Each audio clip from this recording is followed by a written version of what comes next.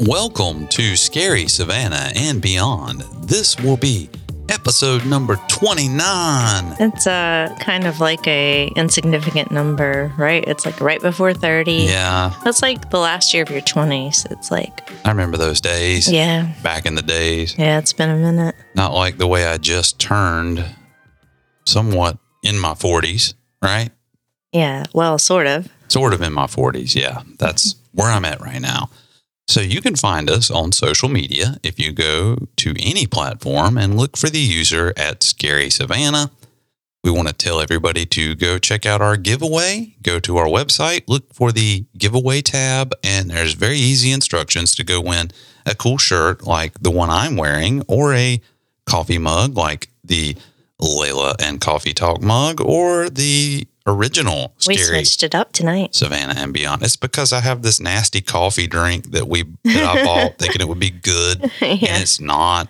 And she don't like it, and I don't like it. You And said you liked it. That's why I gave it to you. when it was cold, but now it's room temperature, and it's disgusting, and I hate it. So, Well, there's a coffee Coke in the fridge for you if you want it. well, I'm drinking a 5-hour energy right now, so I think I don't need to go ahead and mix all three of these things together because I might just transcend reality, and I don't think we're ready for that on episode 29. This could be really cool, though. It could be really cool. It would I be wanna the see first this. I time wanna I've see- ever been really cool in my whole I want to life. see you on a 5-hour energy, a vanilla coffee Coke, zero sugar, And whatever that monster thing and I've a got, monster cold brew. Nitro, Yeah. has words on it that make you think it's supercharged. Yeah. So, how have you been this week, Crystal? Getting pumped on that energy. Yeah, I need some energy. It's late. We were going to get started earlier today, and by earlier, it was later. Later, It was later. much later, Much later. but it's still earlier than we probably would have done it on a previous episode when we had to go to the other studio. Probably. But I've been good, and we're about to celebrate your birthday. Yeah, actually, we just celebrated it right before this episode drops, I guess. So, Yeah, I mean, technically, while we're recording, it's going to be tomorrow. Yeah. But then when they see this, it will be over. and who knows? By that point, I may have something really cool like a flamethrower. Yeah, had you mentioned this sooner, I would have definitely gotten you a flamethrower. I don't need a flamethrower. That's the last thing I need because I'm a pyromaniac. You know, I like to burn things. You do? You should know this about me. I almost burned my house down. Oh, that's true. Yeah, it was not a pretty picture, but thankfully my dad believed the story about a guy driving by and throwing a cigarette. Throwing a cigarette on the pampas grass. Yeah, and it just burnt that up. And, you know, I guess I was a good liar. And we have Beach Bum coming up this Friday, which is the only parade that you like. I do like that parade, and I hate every other parade in the history of parades. Yeah, but it's been a couple years since they've done Beach Bum, so we're looking forward to that. And we'll hopefully get some pictures if they don't douse my phone with water. That'll be fun. Yeah, it's supposed to be water resistant, right? Yes, resistant being the key word. Yeah, they like aim for it if they see your phone in your pocket or anything. They have no mercy. They don't. So if my phone survives, you'll see footage. This week, we are going to be going back to Savannah, and we're going to be telling you about 3 more haunted locations that you can find in this great haunted city. So, Crystal, why don't you go ahead and tell us about some of these things? Okay, first up is the Eliza Thompson House. It's located in the historic district at 5 West Jones Street. The Eliza Thompson House is today a beautiful historic bed and breakfast featuring 25 guest rooms. And like I said, it's on Jones Street. That's an historic street in Savannah named for Major John Jones, who was an aide to Brigadier General Lachlan McIntosh. Remember him? I do remember Lachlan. He's buried at the Colonial Park Cemetery. We got to go back there. Yeah. We haven't been there in a while. So he was his aide at the 1779 Siege of Savannah during the Revolutionary War. Jones Street stretches just over a mile from West Boundary Street in the west to East Broad Street in the east. It lies near the center of the historic district. Jones Street is truly one of the most beautiful streets in Savannah. I concur. We love walking down it and exploring all the interesting architecture and live oaks. It's been called one of America's most charming streets. And I think I'm going to try to put a picture up of it so that you can take a look and see what it looks like. Yeah, we're going to Savannah next week, so we'll probably check it out. We would definitely check it out. The Eliza Thompson House dates back to 1847 and was the first one built on Jones Street. This year, 2022, marks its 175th birthday. They should come out with some sort of commemorative coin. You know how these offshoot places that try to pretend like they're the treasury, like, here's the silver anniversary coin you can own, and it's got Jones Street on it. Someday it may increase in value and be worth at least $2. The home was built for a cotton dealer named Joseph Thompson and his wife Eliza, along with their 7 children. They were one of Savannah's first high society couples, and they often threw lavish dinner parties for Savannah's well-to-do. Don't you wish you could have been at one of those parties? I would so be there, smoking a cigarette and drinking a cocktail. One of those cigarette holders. Yes. In one hand, and you have a cocktail in the other, and you can sit there and dress. Like, yes. I would have loved it. Yeah. The house was built in 2 stages, with a second addition added in 1870.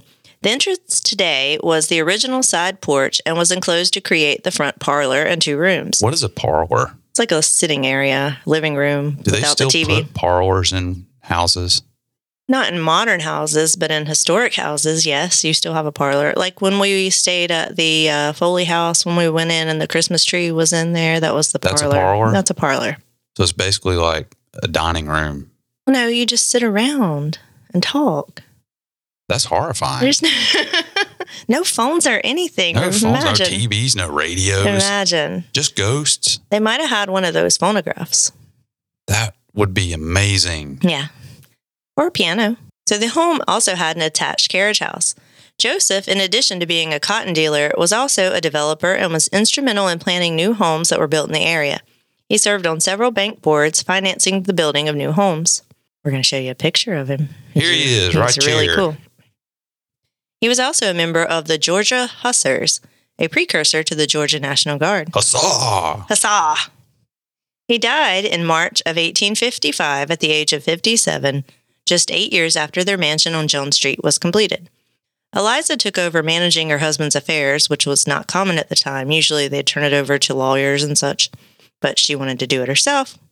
And she continued throwing her lavish parties until her death in 1875 at the age of 71. She just wanted to have them parties rolling. Yeah, she liked the party. She looks like a partier. Yeah. Joseph and Eliza are buried in the Laurel Grove Cemetery along with one of their daughters. We know where that is. Yeah, we're going to check that out next time we go. We probably saw their graves and just didn't know that's who they were. Yeah, it doesn't say which daughter. They had 7 children, but I saw that one of the daughters died at age 23 or 24, depending on her birthday. I think I sort of remember seeing these graves. Remember there was a cluster of graves together? I don't know if it was this one. These, I've seen them and they're pretty flat, and like the headstones are only like kind of a little curve. Okay. Well, we're going to take our EVP device and go see if we can talk to Eliza, them. See how she likes her bed and breakfast these days. So the couple's firstborn sons were Joseph Jr. and James, who were twins. They were born in 1825. Joseph Jr. died at age 9 from a fever epidemic. James grew up and served in the Confederate Army. However, at age 36 in 1861, he was kicked in the stomach by his horse in nearby Forsyth Park. He was taken into the home on Jones Street where he died. Wow, that'd be a horrible way to go. Yeah.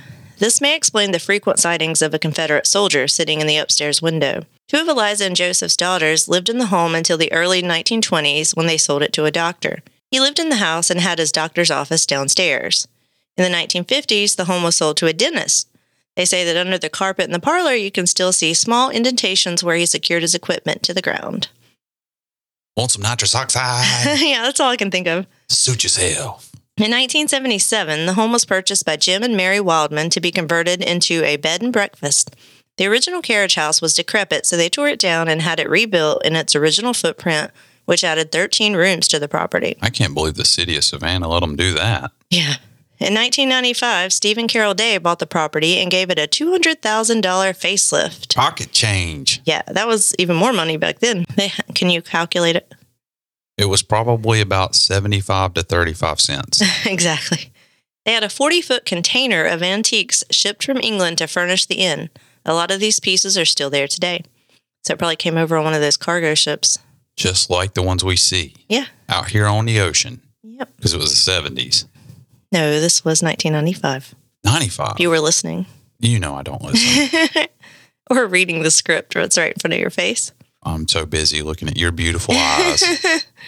In February of 2002, the Eliza Thompson House was purchased by its current owners, HLC Hotels, which is a locally owned hotel management group. Today, the home is part of a collection of inns called Historic Inns of Savannah, and this includes the Marshall House, East Bay Inn, Old Harbor Inn, the Gastonian, and the Kehoe House. Oh, there's one. The Kehoe House. Yeah. Some of those are haunted. We know the Marshall House is, and East Bay and Old Harbor, I definitely want to stay at. We're going to do an episode about that. I'm not sure about the Gastonian. I haven't heard of that one. Everything is haunted. I don't even have to say what you know I'm about to say. McDonald's is haunted. Oh, no. We're not going back to McDonald's. We're going to McDonald's on Broughton, and I'm going to order. Is that where we're eating dinner? Yeah, for my birthday. For your birthday? Yes. Today, the bed and breakfast features 25 rooms, all with names, is as typical in inns around here. The R. Bruce room and the Lindsay rooms were the home's original bedrooms. The Lee room used to serve as the Thompsons' nursery. The original kitchen is now the Oglethorpe room, with its massive fireplace and the original pot hanger used for holding pots on the fire still visible. It is just beneath the St. Julian room, and the dumbwaiter would have been used by the cook to send food up to the dining room. That's pretty cool. That sounds very old very school. Fancy. Very fancy. You could sit there and smoke your cigarette and drink your cocktail as your dumbwaiter comes up with my food's delivered. Your food service. If you want to stay in the most haunted room at the Eliza Thompson house, then I do. You need to request room 132, the R. Bruce room. This room features a creepy painting of Joseph Thompson, and many guests report seeing the ghost of the Confederate soldier, presumably James Thompson, standing in the window of this room. After staying in this room, a guest wrote a letter to the owners describing his experience. The following is his account. While I was trying to fall asleep, I heard a little girl joyfully and gleefully laughing, having fun. The voice was definitely of a young child. It was very happy, gleeful, joyful, and playful. That is the key word, playful. And what was unique about this voice was that it was distinctly heard within my room. If it had come from outside, it didn't come from a single direction. It didn't come from, say, the doorway or the hallway. It didn't come from, say, a vent or from the roof or from below or from outside the window. It was dynamic within the room.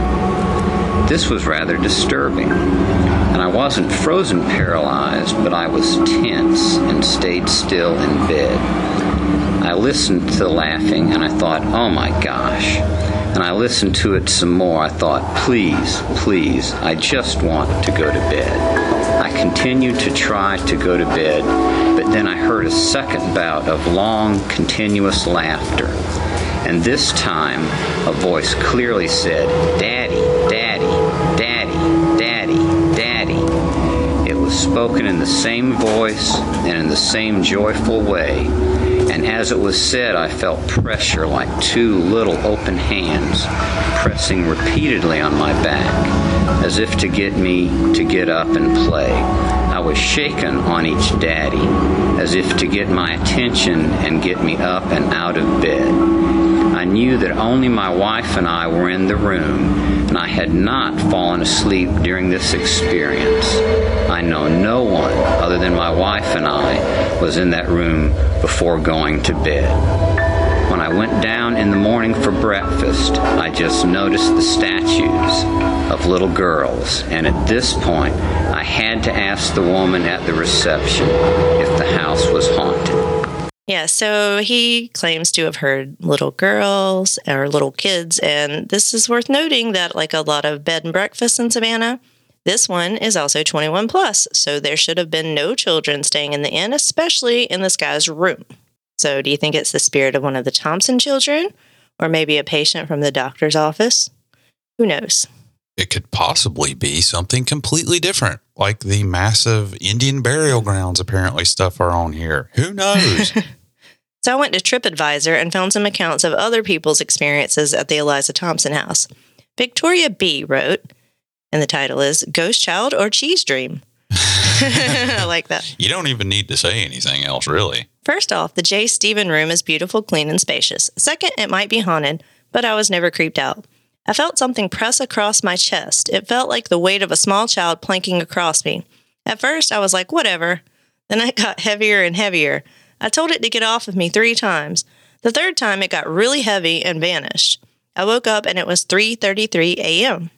The next morning, my husband said I woke him up mumbling around that time. It could have been a ghost or a nightmare. It could have been either. It sounds very similar to what happened to you at the Marshall house. Yeah, except that I couldn't breathe. Yeah, it was a little bit more terrifying for you, I imagine. So this one is by 4Brooks92. Host was a ghost. If you're into ghosts/paranormal, then this is your place. Night 1, I had my headset on because I was restless. I heard a noise like something fell. I took my headset off and heard either wind or a sigh to my left. The room was completely dark, so I grabbed my cell and took 3 photos from left to right, only as a light source to see where the noise came from. I saw nothing. About 20 seconds later, I took 2 more because I was uneased. The next morning, I looked at the pictures. You can clearly see a white mist enter the room, cross in front of the fireplace, then hover over the bed. The pics I took 20 seconds later, nothing. The pics are time-stamped 3:20 a.m. So it sounds like these ghosts have an affinity for the 3 o'clock hour. Yeah, they like to stay up late. Partying. Watching Forensic Files, maybe. They could be. Punkster Jess 87 wrote, Seeking adventure? Stay in the R. Bruce room. I would also like to mention for fellow ghost seekers that this hotel is most definitely haunted by a kind, curious ghost. On our first night stay, there was a thunderstorm that came through and had slightly kept us awake, but it was also our alarm clock CD player that unexpectedly went off around 3 a.m. Just like you said, that got us a little startled. We waited the second night to see if it would happen again, and it didn't. However, the second night, I was awoken by my sheets being pulled down slowly from over my head. Over their head. Sounds like they're following Rule 2 from my Rules of Ghost Engagement. Yeah. My boyfriend lay silently sleeping, so I knew it was not him. Sounds like me. Yeah. The next day, we had mentioned these 2 events to Aaron, who kindly listened and didn't deny the fact that these things often happen and that our room was in fact haunted. Please don't let my story deter you away from staying here, but know that this room was so peaceful and gave us great joy and rest during our 2-night stay here. I hope to visit Savannah again in the near future and will happily request this room again on our next stay. The Eliza Thompson house was also featured in an article by South Magazine entitled Fright Night. That makes it sound like a comfy, cozy place that everybody can have joy and peace. The following is their account of a paranormal investigation conducted by Charleston Paranormal. Charleston Paranormal captured their first disembodied voice or audible capture in real time at the Eliza Thompson house. Quote, While making a sweep around our room, I was asking, is anyone here? Said Julie DeMora, co-owner of Charleston Paranormal. When I came to a closet, I asked, what about in here? And a full 2 seconds after I opened it, we noticed that a couple of coat hangers began to move. I immediately tried to replicate it by opening the door quickly to create as much air current as possible, but could not duplicate it. Just then, a voice answered in the air behind me, I am, end quote. That's creepy. Yeah. Can I say that now? Yes. That's creepy. Charleston Paranormal stayed in the Admiral Turner room and the Johnston room, and although the voice was heard in the Admiral Turner room, the Johnston room proved to be just as chilling after they caught a full-bodied apparition crossing the doorway into their room. Using a spirit box, DeMora asked, Who was that? And received a response of, It's me, in a woman's voice. Oh, it's just no little me. It's Eliza. I'm having a party. See, this could be scary because it just says it's me. Now, did it say, it's me, or did it say, it's me? Well, it's a woman's voice. It probably wasn't like that. I'm sorry. It's me. Probably. Delta Burke. Delta Burke. Zelda Rubinstein. So, yeah, this place sounds like it's definitely haunted. We should go stay there. I think so. Yeah, we'll be there next week. Request the R. Bruce room. Yeah, definitely. So we're going to be in Savannah next week, so we'll at least go get some pictures of the outside. We'll stay we already there. have a place we're staying. And since you don't sleep, you'll be awake at 3 a.m., and then you'll see if a ghost shows up. True. I'll be asleep. I'll have my phone out ready to record. And my EVP device. Yeah. So the next stop on our haunted tour of homes is going to be the Hampton Lillibridge House. I like that name. This story is about an unassuming house located just west of Washington Square. Is Washington Square one of those little ones? Yes, it is. Yeah, I think we've been there. It's like, is it the outskirts? Because it's close to the Pirate's House. Yeah, that's what I thought. So it's on the east side of the historic district. At the very end. This structure doesn't look like most of the other houses that you're going to see on our haunted houses list. It looks very much like a home you would see in the Northeast United States. And this does make sense, as when it was built in 1796 for Hampton Lillibridge, it was made to match his hometown styling. So his name was Hampton Lillibridge? Yes. I assumed it was like his last name, Hampton, because like that's usually what they do, like Mercer Williams. Yeah. It sounds like a law firm, doesn't it? Yeah, Thompson. The Hampton Lillibridge firm is here for you. Have you been in an automobile accident? We don't get paid unless you win. We're probably going to get sued for using a tagline. Good times. So Hampton Lillibridge was from Rhode Island, so it makes sense that the house is styled based on his tastes because that's where he's from. And I'm going to show you a picture of the house so you can see it. When Lillibridge died, his wife sold the house and the new owner turned it into a boarding house. And this is usually how most of our stories start. They take a building and turn it into some place where people can come stay and get haunted. Exactly. One of the early stories that seem to have started it down its haunted past is that of a sailor. He was apparently in a deep state of despair, as it goes that he actually completed suicide by hanging himself in one of the guest rooms. This naturally led to the property being marked as a place of ill repute. You know how we've read stories about the sailors at the pirate's house and such. So yeah, usually there are other things associated with the house of ill repute. Well, they call it boarding house, so I imagine things happen there. Oh, I thought boarding house just meant you lived there. You live there by the hour? Maybe. I didn't do that much investigation into it. Okay. I'll try to find out if it was, more of a brothel. Yeah. See, it doesn't say a brothel. It says boarding house. So. Well, that's what they said. But I just pictured it as a bunch of sailors out there just like, dressed up like pirates because that's what I see as sailors. I don't know what year this happened, but it had to be a long time ago. Okay. Years later, the boarding house closed and the property sat vacant for quite a time after that. That usually seems to happen too. That makes it more haunted. Mm-hmm. What really set this house off as haunted came much later. In 1963, Jim Williams, who many may know from what we around here call the book, the Midnight in the Garden of Good and Evil book, purchased the house. Jim Williams was an antique dealer, and he was known for restoring properties in Savannah to their previous splendor because at this point, a lot of the historic district was run down. Yeah.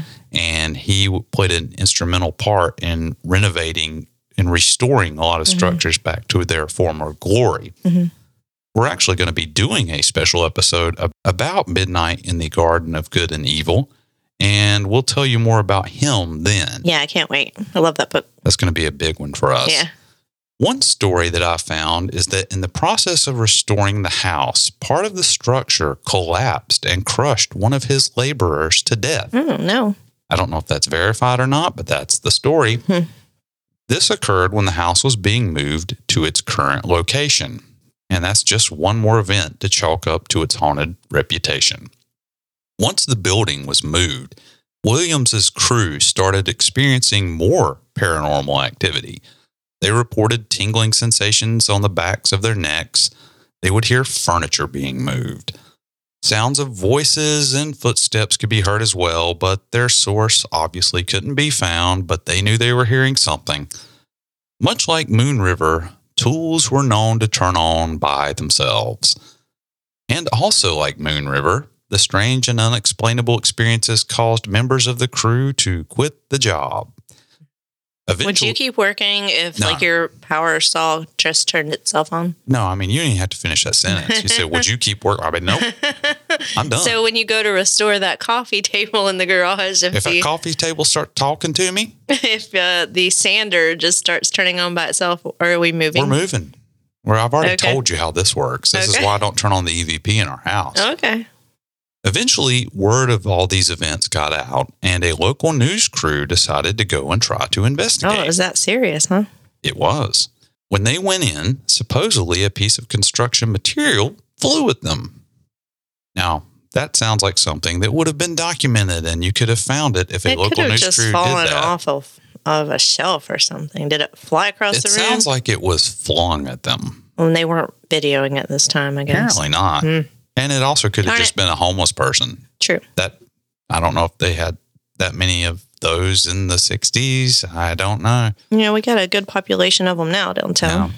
I couldn't find any supporting evidence that this actually even happened, but it seems like it would have been shared on the news, or there could have been history of it. Maybe I just didn't look hard enough, but it does make for a great story, doesn't it? It does.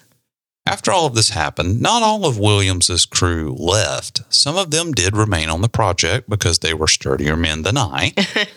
One of these remaining workers had an experience with a ghost, and it's said that he heard a loud noise on the site and went upstairs to investigate.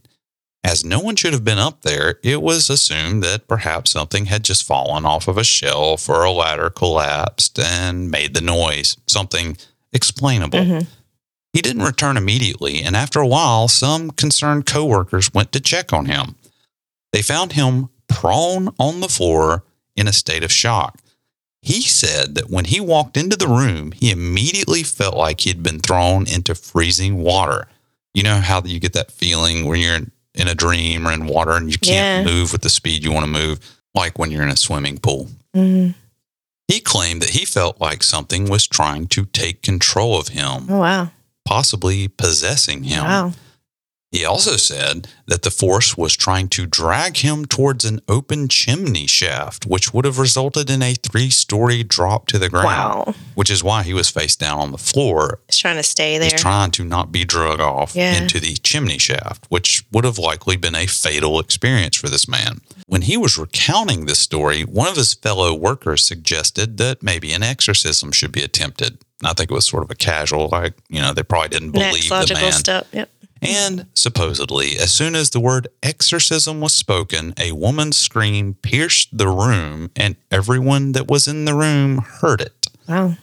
Another thing the workers claimed to experience was the presence of a tall man dressed in black, and he was said to peer at them from a third-floor window. Another ghost that had been sighted by the workers there was that of a middle-aged man wearing a silver robe. Now, that could have been a homeless guy. Yeah. Neighbors would complain of noises from the house, much like partying, although the residence was empty at the time. Others claimed to see people dancing on the third floor, all the while the building was empty. Lights would flicker in the house. Got to have the haunted house staple of flickering lights, right? Definitely. So was the Hampton Lilybridge dude, did he throw a lot of parties back in the day? I did not see anything of that nature. Probably did if he's high society. There wasn't very much about him personally, honestly, which I found strange. Well, if there's one thing you can count on, if he had money, he threw parties. And he probably threw them frequently. Yes. That's what you do. Probably had the highfalutin, high-to-dos going across town from one house to the other. Yeah, they went from Eliza's house down to Hampton's and then back up to the third one we're going to talk about. Yes, the third one. Ain't going to give it away yet, but they also are known for parties. We'll get to that. It seems like they were all known for parties. A woman who lived near the residence confessed to Williams that she had been feeling a male presence that had been tied to the house, and it wasn't a happy feeling she was feeling. One thing that may have been the source of all these issues, the renovation of the house on its new location had revealed a crypt. Oh, wow. It seems like you would have checked that before you put a house there. Turns out there's a crypt here. Well, of course, it is Savannah. It is Savannah. It's probably just like, you're going to put a house that there isn't a crypt. Well, there's only one crypt. Yeah. That's sort of We lucked out. Yeah, we're really not even nearly as cursed as we could have been. Yeah. This crypt was very old, and it was thought to be pre-colonial. It was seemingly Native American in origin, as the walls of the crypt were constructed from rough lime and crushed oyster shells. And you know what they did with this finding? Probably just built the house on top anyway. Exactly. Nothing. They just reburied the crypt and left it as is under the house. Apparently, Williams didn't put much stock into these stories. If you learn more about him, you'll sort of see his character. Now, I don't know how much of what you read in the book is true to him, because it's really, the majority of that book is a fictional story. but he did base it off of their personalities, as he knew from other people telling him. But you get the picture that Jim Williams was not a kind of guy that probably could have been bossed around easily. Yeah. And even after all these events happened, he still moved into the Hampton Lillibridge house. He ain't afraid of no ghosts. Apparently not. But skeptic though he was, even he began to experience things. He claimed to be woken by footsteps in the night, and these weren't the footsteps of little kid ghosts like we hear about in other places. Said it sounded like glass being crushed. It was pretty ominous sounding to me. He also claimed to see a shadowy figure. It began to approach him, and in true ghost fashion, it vanished. One story says that he chased an apparition down a hallway until it slammed a door in his face. And so he tried to follow it and went for the door, and it turns out the door was locked. So the ghost sounds like it was scared of Jim Williams. I don't know. But that was enough for Jim. He wanted to be rid of whatever it was because he considered it to be an annoyance. He enlisted the help of an Episcopal bishop from a local church, Reverend Albert Rhett Stewart. He conducted an exorcism on December 7th, 1963, and the Reverend demanded the spirits leave and rest in peace. His efforts did seem to work for a few days. Very soon after a period of silence, which lasted for a few days, the disturbances picked back up.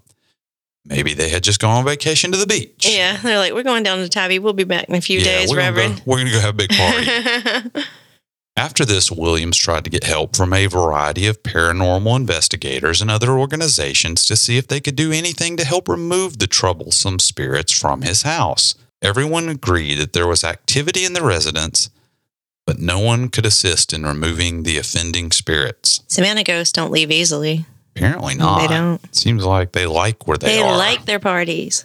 Eventually, Williams sold the property, and even today it is a private residence. And as I've read, the current owners are not too fond of all the attention their house gets from local tour companies. So we shouldn't go knocking on the door next week.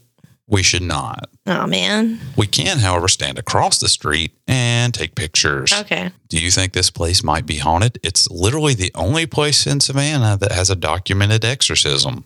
Yeah, I think it's definitely haunted because everything is. And I don't think Jim Williams is the kind of guy to make stuff up for no reason. I mean, he wasn't into like ghosts. So, yeah, I think that it probably could be haunted based on these stories. But it turns out that the current owners of the house actually say that they have never experienced anything. Well, some people just don't. Even if it is, spirits there, some people just, it doesn't affect them, I think. That could be the case. Some people are can a walk little more through, sensitive to it. Some people can walk through a place and feel nothing, see nothing, hear nothing. Like me. And then others hear and see all kinds of stuff. So I guess some people are more sensitive to this kind of stuff than others. Yeah. Like or the ghost maybe be sitting there shaking my shoulder, be like, wake up, I'm trying to haunt you. And I'm just snoring. And, and meanwhile, you're over in the corner, like cowering from a water bug. Not the ghost, a water bug. You'd be scared of the water bug. You'd be like, can you step on that thing for me while you haunt him? Exactly. Our third and final destination tonight is the Hamilton Turner Inn. You may have seen this house featured in the movie Midnight in the Garden of Good and Evil, which, like Brett said, we'll be doing an episode on eventually. This beautiful Second Empire, or French Baroque revival style mansion. That's my favorite kind of revival style. Yeah, I had to add French Baroque because Second Empire wasn't clear. So it's also known as French Baroque, which I knew you'd be very familiar with. I'm glad you clarified because if you had just said Second Empire, I'd have been like, but which one? Yeah, because it's known by a few different things, and this is the most concise. Let me drink some more of this nasty coffee. It was built in 1873 for Samuel Pugh Hamilton, who was nicknamed the Lord of Lafayette Square. I bet he threw a lot of parties. Oh, he did. Situated at 330 Abercorn Street, the home overlooks beautiful Lafayette Square and is nicknamed the Grand Victorian Lady.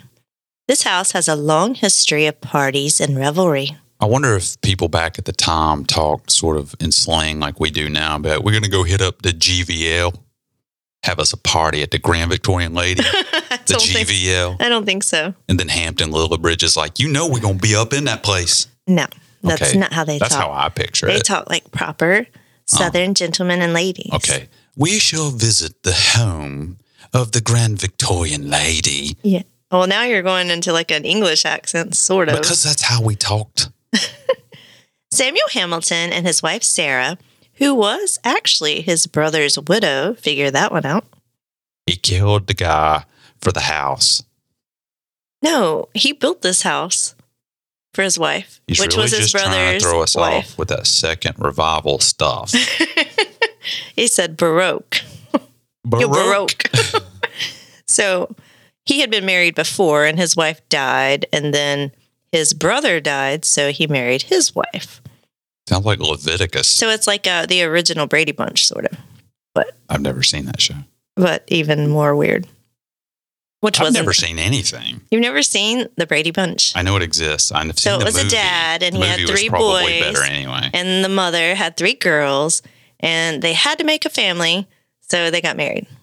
They were both divorced, which was quite a thing in the 1970s. Makes sense. Yeah. Samuel and his wife, Sarah, moved into the home with their 6 children and entertained the elite society of Savannah. In 1883, the home was the first in the city to have electricity. They were throwing raves back in the 80s. Hamilton was involved with the Brush Electric Light and Power Company, so it stands to reason he would be on the cutting edge of technology. It's said that people would gather nightly outside the house to see the lights come on. Exciting. Can you imagine? I know. That they're It's getting like, together. that's exciting. It's sort of like the first time we discovered how life-changing a DVR is. Yeah, It's life-changing. it is. And now everybody just takes it for granted. Yeah, I remember getting a DVR. I remember it specifically. I remember getting a VCR. Oh, I do too.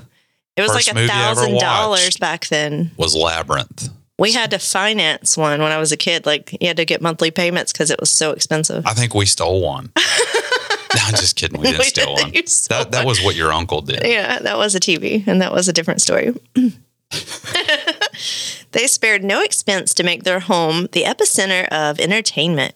Besides electricity, the home featured some of the latest inventions to be implemented, like tin roofs, skylights, and even indoor plumbing. You know what I see when you talk about them coming to see the lights? I What? just see it as a grand display, like when Clark lights up, but it was probably literally Like one light bulb one bare hanging from the incandescent ceiling, bulb, and yeah. they're like, It really was like they only had lights in the downstairs, like a few lights. Originally, it took like 4 or 5 more years until they got, the whole thing lit up. and every night they Yeah. came to see the Every one light bulb. Every night. Then they partied like it was 1899. The mansion managed to survive the Great Fire of 1898 that destroyed nearby Cathedral of St. John the Baptist. They have since rebuilt this, and it's spectacular. We'll post some pictures The of it. church beside the graveyard? Yes. The cemetery? Yes. Or is it a graveyard? It's a cemetery. It's not attached to a church. Even though it's beside, it's not. It's not part of that attached to the church. church. Yeah. Okay. Yeah, but that place is amazing. It is quite impressive. If you've ever in Savannah, you're going to have to come see You can't miss it. Yeah, Cathedral of St. John the Baptist. It towers over the entire city. No matter where you're at in the city, you can pretty much see the spires of this cathedral just sticking up. And multiple times a day, you're allowed to go in it if they're not having services. Not And it's having- just they call it mass, I think. Well, yeah, but it's really neat It to is a see. Catholic church. I know so- it's a Catholic church. Well, I know you know that. I'm telling everybody. I know because it says St. John the Baptist. You might think it's a Baptist, but it's a cathedral, so it's It is a Catholic church. The Hamilton Turner Mansion survived the fire due in part to its Connecticut limestone roof. This prevented the home from being engulfed in flames. Hamilton was also an avid art collector and turned his home into a private art museum. When Samuel Hamilton died in 1899, his wife went on for many more years entertaining in the home before her death. They are both buried in Bonaventure Cemetery. The Hamilton family sold the home to Dr. Francis Turner in 1915, hence the name Hamilton Turner. Makes sense. The doctor lived in the mansion with his family until 1926. Dr. Turner then opened the home as a boarding house And this is where things go south. for nurses in 1928. This is during the First Great War. WWI. Yeah. And then in the 1940s, the Turner family moved back into the house and continued to see patients in the home office. It's also reported that he performed autopsies in the basement. For added shock value. Yes. He was like, someday this place is going to be talked about. I got to do something outside the box. Turns out I wasn't even a Autopsies. doctor. I just do autopsies. Hey, have you seen my light bulb? In 1965, the Turners sold the property to the Cathedral of St. John the Baptist. Their plan was to demolish the mansion and build a playground. Wow, that sounds so like something they would do. I know. Luckily, the Historic Savannah Foundation stepped in and saved the home from demolition. The house sat vacant for years during the 1960s before becoming an apartment complex, and later in 1997 it was restored to its former glory and turned into a luxury bed and breakfast. Which is all the steps a house takes to become a haunted house. This place is spectacular inside. You have to see pictures of it. So I told you that the house was talked about in the novel Midnight in the Garden of Good and Evil and later featured in the film, but did you know that it may have been the inspiration for Disney's Haunted Mansion? I've been in the Disney's Haunted Mansion, and I can tell you for a fact I have no idea why they're similar. The Hamilton Turner home was rumored to be an early inspiration behind Walt Disney's Haunted Mansion, based off the first designs of Harper Goff in the 1950s. Do we have pictures? Yes. I'm putting them up. The house's French Gothic architecture and natural creepiness makes the Haunted Mansion rumor unsurprising. Oh, yeah, I see it now. Susie Riddler, the inn's general manager, said, "I've heard the rumor before, but I don't know whether it's true. I can see the similarities between the Haunted Mansion and the Hamilton Turner house, but the one thing that was actually really similar is the fountain outside each of the houses." Further, a CNN iReport claims that Walt Disney himself sat on a bench in front of the Hamilton Turner mansion and sketched it. That would be an amazing thing to have.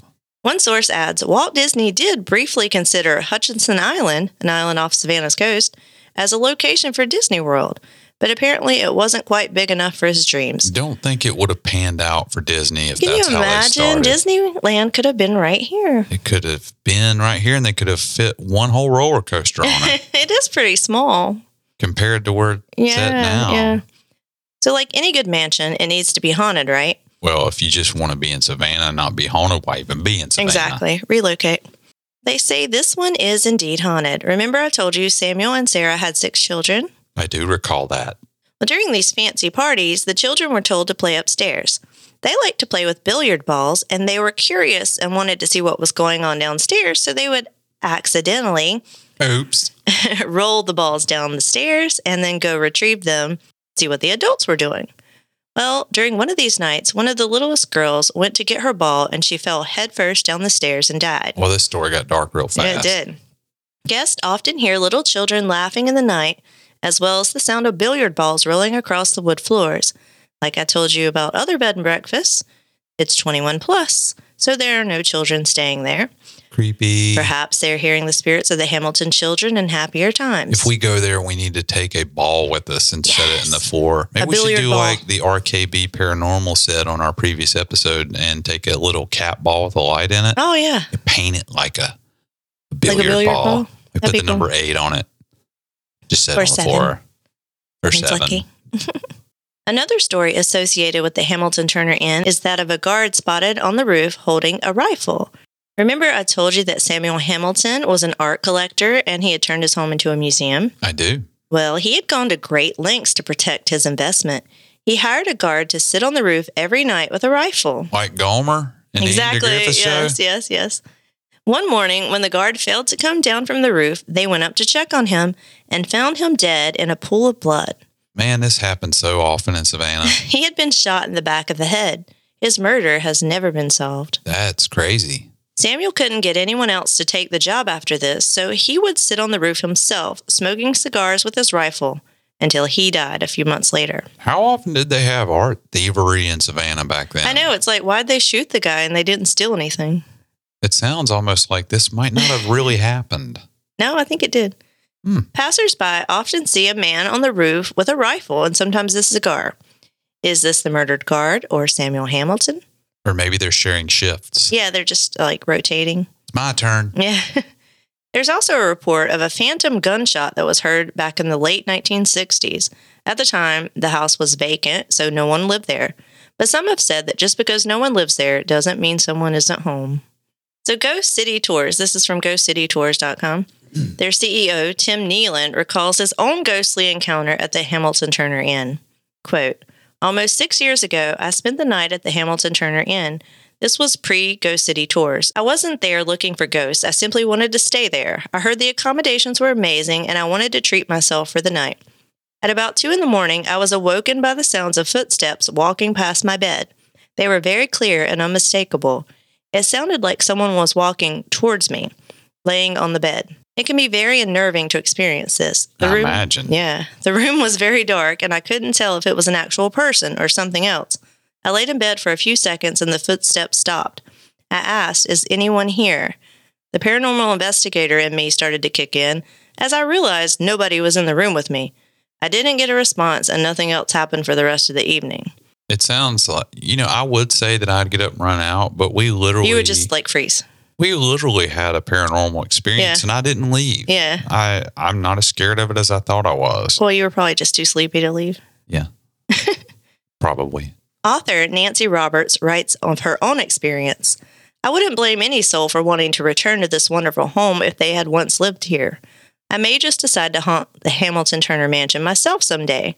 Every time I was there, I got a strong feeling there was something else around. And with the sounds I heard, well, if you think the house is spooky now, try sleeping in it alone when it's dark and vacant and dirty, and no one knows you're there, and you're trying not to think about the bloody red stain you saw in the closet. Actually, it was an adventure, and looking back on it now, I feel lucky to have had the honor." She goes on to wonder, "What are the chances that I slept in the same spot where the armed guard fell? Is it possible that she did? Maybe, maybe not. But if I've learned one thing about the ghostly Hamilton Turner Inn, more often than not, doubts turn into possibilities." That's probably on their business card. Yeah. More often than not, doubts turn into possibilities. So another account is that of a man named Brent Barry. And he went on... Brent Barry. He went on record about a time he had experienced paranormal activity in 1969 when he was a 17-year-old aircraft mechanic stationed at Hunter Army Airfield. As he related the ghostly tale, he ventured out to Savannah one night, but was broke, so he decided to sleep in the mansion, which was vacant and neglected at the time. What he discovered left chills racing down his spine and goosebumps flaring on his skin. As he explained, the first floor was really dirty, broken glass and debris everywhere, so I went upstairs to the second floor, and it was better, but I just didn't feel right. I went up to the third floor, and it seemed like a good place to sleep, so I found a corner in one of the rooms and laid down. But it didn't take long before he began to hear noises in the mansion and for the true fear to really begin to settle in. At first, I wasn't too concerned. It was an old house, sure to have some creaking and thumping noises. But later in the night or early morning, I started hearing some different kinds of sounds, bumping and some slow squeaking sounds. Now the noises downstairs sounded like they were getting closer to me, like in the stairway. It sounded to me like someone was trying to slowly and quietly sneak up the stairs. Now I was starting to get a little concerned. Why didn't this guy just sleep on a park bench like the rest of us? Maybe it was cold. He was trapped with nowhere to go except for the narrow stairway that led to the little room on the top of the house. Up I went, and by now I had a board in my hand, thinking that I may have to use it to defend myself. In the small room, there was very little space, and the door leading out was gone. So out on the roof I went. The moon was bright, so I watched and waited with the board over my head, ready to swing if I had to. So here I am, a drunk kid from Denver, standing on the roof of a Victorian mansion in Savannah in the middle of the night with a club in my hand. He began asking himself, how in the hell did I get myself into this one? He waited there for a long time, but no one ever came out, although who he expected to see raised other questions. I knew I wasn't going anywhere until daylight, so I just waited there till morning. I didn't get any sleep that night. So, do you think it was maybe just another homeless person I going think up he the was stairs? probably just drunk, maybe hearing noises, because we both know that if he had heard real ghost noises, it would have been parties. They should have had children laughing. Little kids laughing. Billiard balls falling down the stairs. Maybe some British people saying, "Would you like some more tea?" Dumb waiters moving up You and down. dumb waiter. So I went on TripAdvisor and found some more recent accounts. Susan W. wrote, "Beautiful home, expect the supernatural."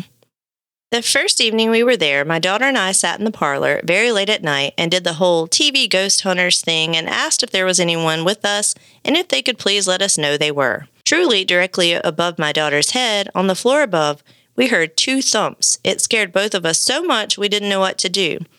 That evening, we were staying in the Johnny Mercer room, and for some reason, I remember hearing piano music very early the next morning. All I hear in my mind is the theme song from The Ghost of Mr. Chicken. I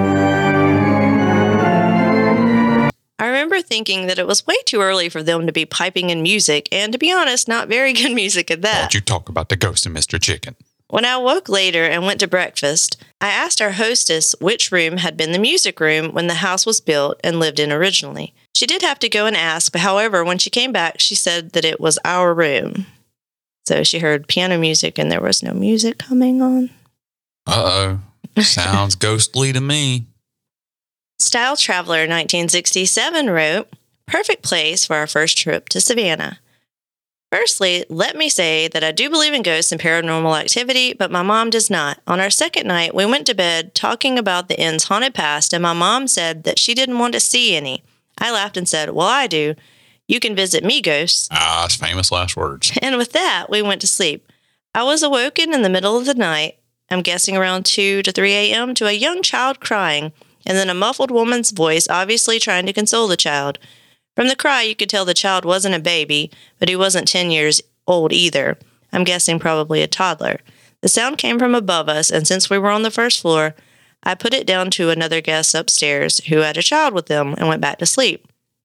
And then the next morning, they find out they don't allow children. Uh-oh. So, ghostly activity. Yeah. The following story comes from Afterlife Tours. The Johnny Mercer room, or room 202 at the Hamilton Turner Inn, frequently leaves guests with strange experiences. Prior to his investigation of the bed and breakfast, Ryan Dunn, the owner of Afterlife Tours and founder of the Savannah Ghost Research Society, caught up with the inn's concierge, Tim O'Byrne, to hear his experiences. O'Byrne had been in room 202 one morning and had opened the armoire where an ironing board and iron sat inside. Upon exiting the room, Tim heard a loud thud from behind him. When he turned around and re-entered the room, the ironing board and the iron that had been in the closet were now set up and sitting in the middle of the floor. Get to ironing, says the ghost. He said, "You wrinkled, son." We got parties to have. You can't come in here with your wrinkly shirt. Exactly. A couple who had been on one of Dunn's Afterlife tours also later recalled to him their strange experience at the inn. While on my tour, I had explained to the couple how you use a smartphone and the voice recorder app to capture an EVP. Read this as older folk. Yeah. They decided to turn on their phone and record and set it on the nightstand while they slept. Late into the night, all of a sudden, there was a sound of a jack-in-the-box slowly cranking. Okay, I don't buy that. As the sound of the music became louder and louder, there was a sudden sound of it popping out of the box. Afterward, there was an unexplainable male voice that whispered, "Shh, it's almost morning." This sounds almost like it's a fabricated story to me. Well, what if he heard the recording? Then it could have been staged. Well, I think it's probably true because this place is room just this and place take a is jack-in-the-box with us. Crawling with ghosts, and I want to stay there. Make a reservation. We'll do it. Okay. All right, that brings us to the point where we like to insert graphic here. What we're watching. So this week, I got to pick the movie as long as I promised that it would be comedy horror. So I went to the trusty Shudder app. Sponsor us, Shudder. Please. To find something to fit the bill. And I managed to find something completely insane. You did. So it worked out well. We watched the 2019 horror comedy, Here Comes Hell.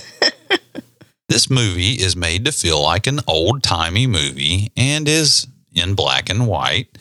Somehow you thought it was in color. I watched it, and then today I was writing about it, and for some reason I vividly remember seeing like the red bow tie on a guy. No. But it was all in black and white. It was all in black and white. So it appears that my mind is proof that eyewitness testimony is not trustworthy. Yeah.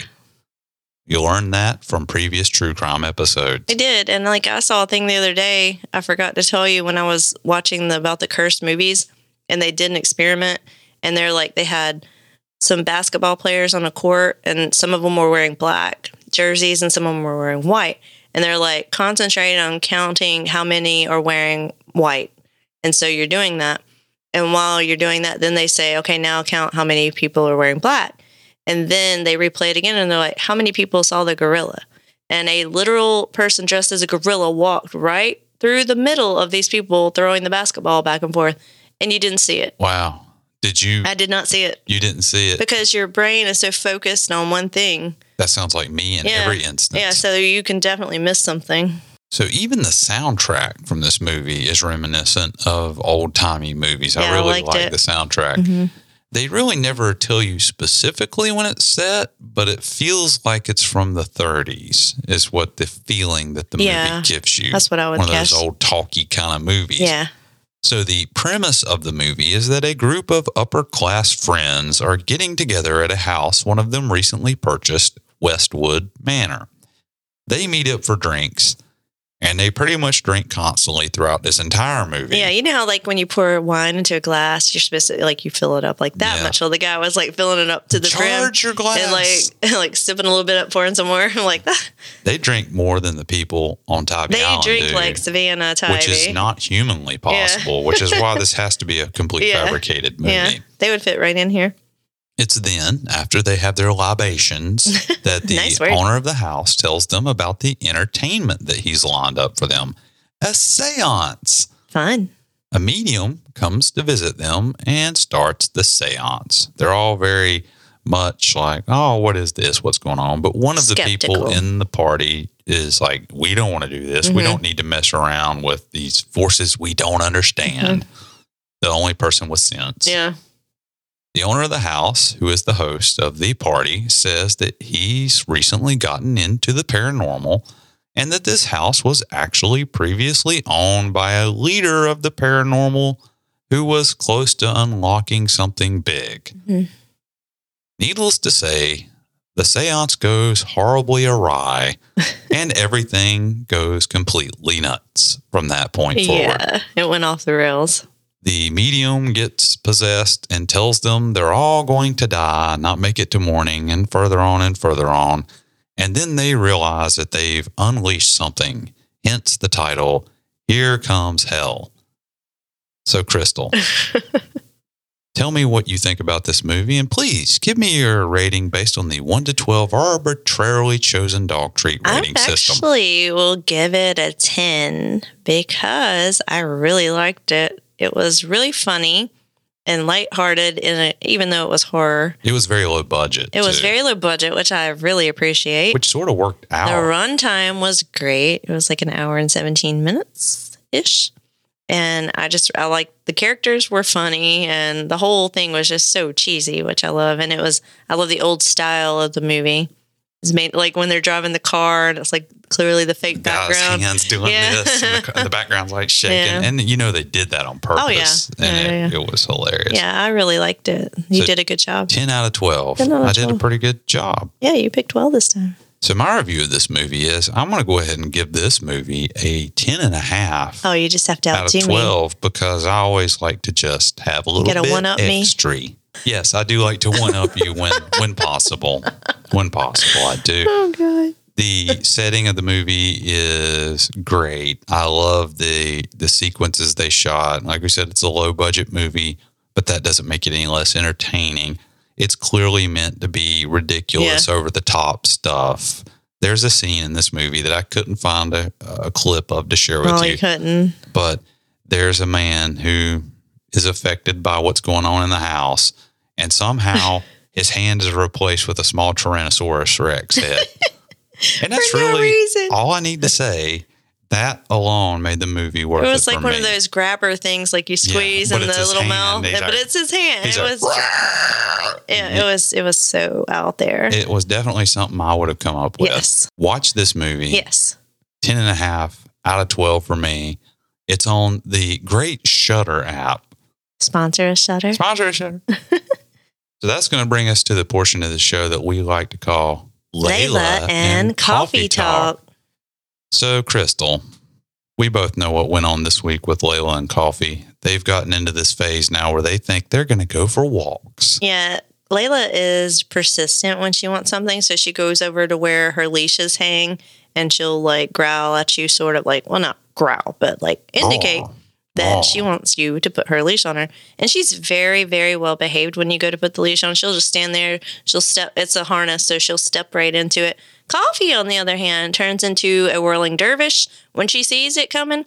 And she's like flailing around the room. She's knocking the hardware off our chest of drawers. She's, literally. Yeah, literally. And she's like just everywhere. Biting the leash. Biting. Jumping. I literally have to get her in a headlock and lay on her while you put her little gentle lead on her. And she's crying the whole time. Yeah, she's crying with excitement. Not because she's being held down. She's crying because she just can't wait to get out the door. Yeah, so last night on their walk, we encountered a black lab who was bigger than Layla. And Coffee thought she might try to pick a fight with her. Or him. So I don't know if it was a boy or girl, but so if Layla were to decide to try to go after something, I couldn't stop her. No. So it's a good thing that she's much more like reserved. And she's much more of an elephant than Coffee. If you just tell her to leave it and no, she'll just keep walking. She'll cry about it, but she'll whine a little bit, but she won't go after it. What she goes after is small woodland creatures.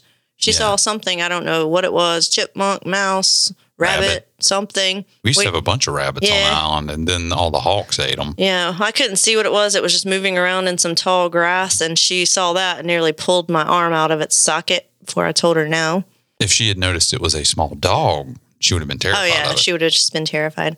So like we said, last week was Mother's Day, and I sent my mom a wisdom panel dog DNA test like we used on Coffee and Layla.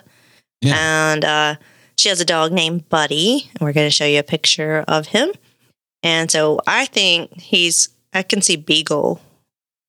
I've learned that you can't tell by looking at a dog what it is, so I'm going to say that this is a Pomeranian. An old Pomeranian? A Pomeranian. Okay, so when she gets the test results, we'll give you all the breakdown because we're not sure what it is. Pomeranian. Wharf rat. No, that's Coffee. I don't care. These tests are rigged. She's a wharf rat, and you know it, and I know it, and she knows it. So that's just how it is. Also, their bark box has not been delivered yet. It's been several days since I said that it was shipped. So hopefully it'll be here. Where's my bark box? Yeah. Before the next episode, we will have the bark box and let you know what they thought of the Star Wars edition, which is what I'm assuming they're getting this month. I hope so. Yeah. Like lightsaber toys. Oh, that would be fun. It would be fun. So you can find us online at scarysavannahandbeyond.com. You can find us on all social media platforms if you look for the user at Scary Savannah. Please go check us out on Patreon. We have a weekly series that we're releasing, and they have audio and video options available. It's patreon.com/Scary Savannah. For as little as $3 a month, you can help support the podcast and get extra content. We're currently talking about cryptids from A to Z, which would be the states from A to Z. And I think you would enjoy that, so check that out. Please also remember to look at our merchandise giveaway. We give out a shirt like this, size and color optional, and a coffee mug like the Layla and Coffee Talk mug, or our original Scary Savannah logo mug. Go to our website, click on the giveaway tab, and you can enter in for that. Also, if you go to our merchandise tab, there's a store tab. We have shirts, hats, and all kinds of cool stuff that would also help support the podcast. If you want to buy my lovely co-host a coffee and replace this nasty junk that I'm drinking, you can find a little icon on the bottom right hand of your web browser that looks like that. If you click on that, you can donate to her coffee fund. And Brett's this time. He's not feeling this. It's nasty. I feel violated. So I opened it and I took a sip and went, this is kind of weird. And I gave it to you. It gets worse the longer it sits out. I like it. So I was like, okay, well, you can have that. It was okay at first, and it just has gone downhill since. So you're going to pour it out, or you're just going to drink it anyway? I usually drink stuff even if I don't like it, but I'm thinking I'm going to pour this out. That bad? Okay. Yeah, I'm going to And we got a whole one that's not even open yet. Yeah, maybe we can pawn that off of one of our kids. They don't like coffee. Oh, maybe we can just burn it. If you would like to leave us a message, we'd love to hear from you about anything. If you look at the bottom right-hand corner of your web browser, you'll see an icon you can click, and you can directly leave us a message. We'll play it on the show or not. We'd love to hear from you about anything. You can also give us a call on our traditional phone line, which is 912-406-2899, 912-406-2899. That goes directly to voicemail. Please give us a call with any kind of story ideas, corrections, or if you are in fact related to Big Savannah. Also, there's a tab on our website to ask us anything. Send us questions. I don't care what it's about. It can be about the show, or it can be about Savannah, or it can be about any other topic you want to talk about. We'd love to have questions from you, and we'll answer them to the best of our ability. Yeah, once we get enough questions, we're going to do an episode Q&A. And we definitely would love to do that soon. So please, doesn't matter what it is, we'd love to see your questions. Go to the website. You can easily enter that and send it to us. I believe that's going to leave that one last thing, though. Join us next time in Savannah, where the ghosts and the good times live on. But you know who don't? Hampton Lilliebridge? Apparently not. Sounds like he's got to go play pool with them folks that's hiding upstairs with the bat they're trying to hit the intruders with. And the ghost on the top of the roof with the rifle and the cigarettes or cigars. I don't know. Let's go check it out. You want to? Big Savannah. We're going to Big Savannah. Okay.